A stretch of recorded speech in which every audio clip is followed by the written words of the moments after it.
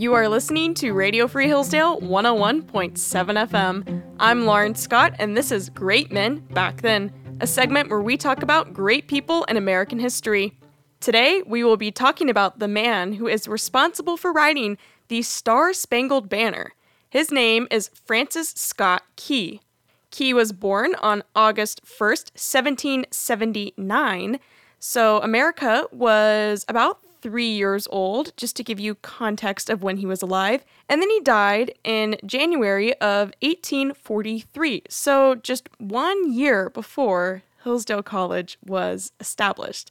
Kind of sad that he never got to see the greatest school in the world come to be. But nevertheless, Key was a very successful man, and although he is most famous for writing this song, which was originally a poem, he wasn't a famous songwriter. He was actually a lawyer.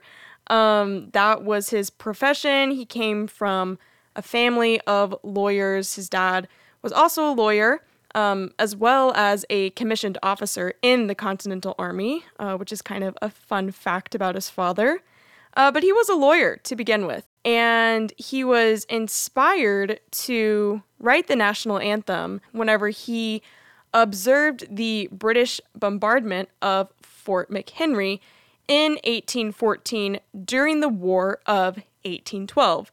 So he originally wrote the words as a poem, and it was not called the Star-Spangled Banner to begin with. It was actually called Defense of Fort McHenry, and the story goes that he was watching an American flag fly over the fort, and he pulled out a letter in his back pocket, and on the back of the letter, he wrote the words to this poem, Defense of Fort McHenry.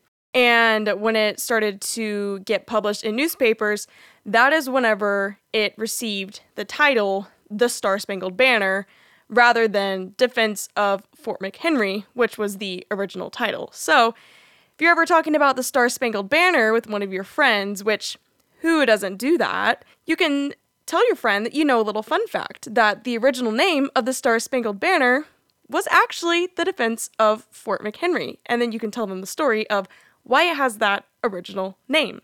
So even though Key wrote these lyrics, the lyrics of the Star-Spangled Banner in 1814, the song was actually not adopted as the American national anthem until more than a century later.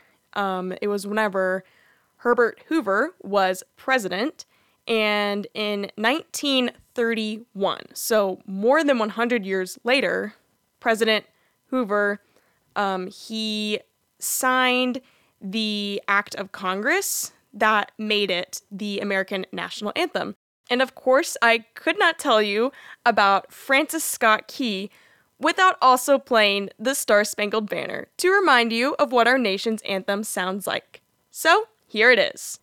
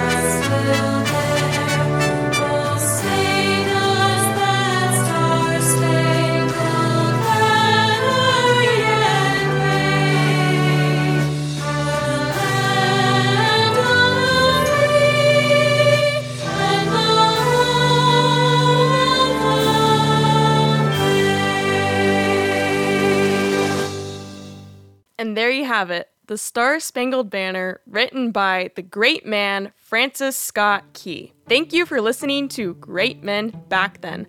I'm Lauren Scott on Radio Free Hillsdale 101.7 FM.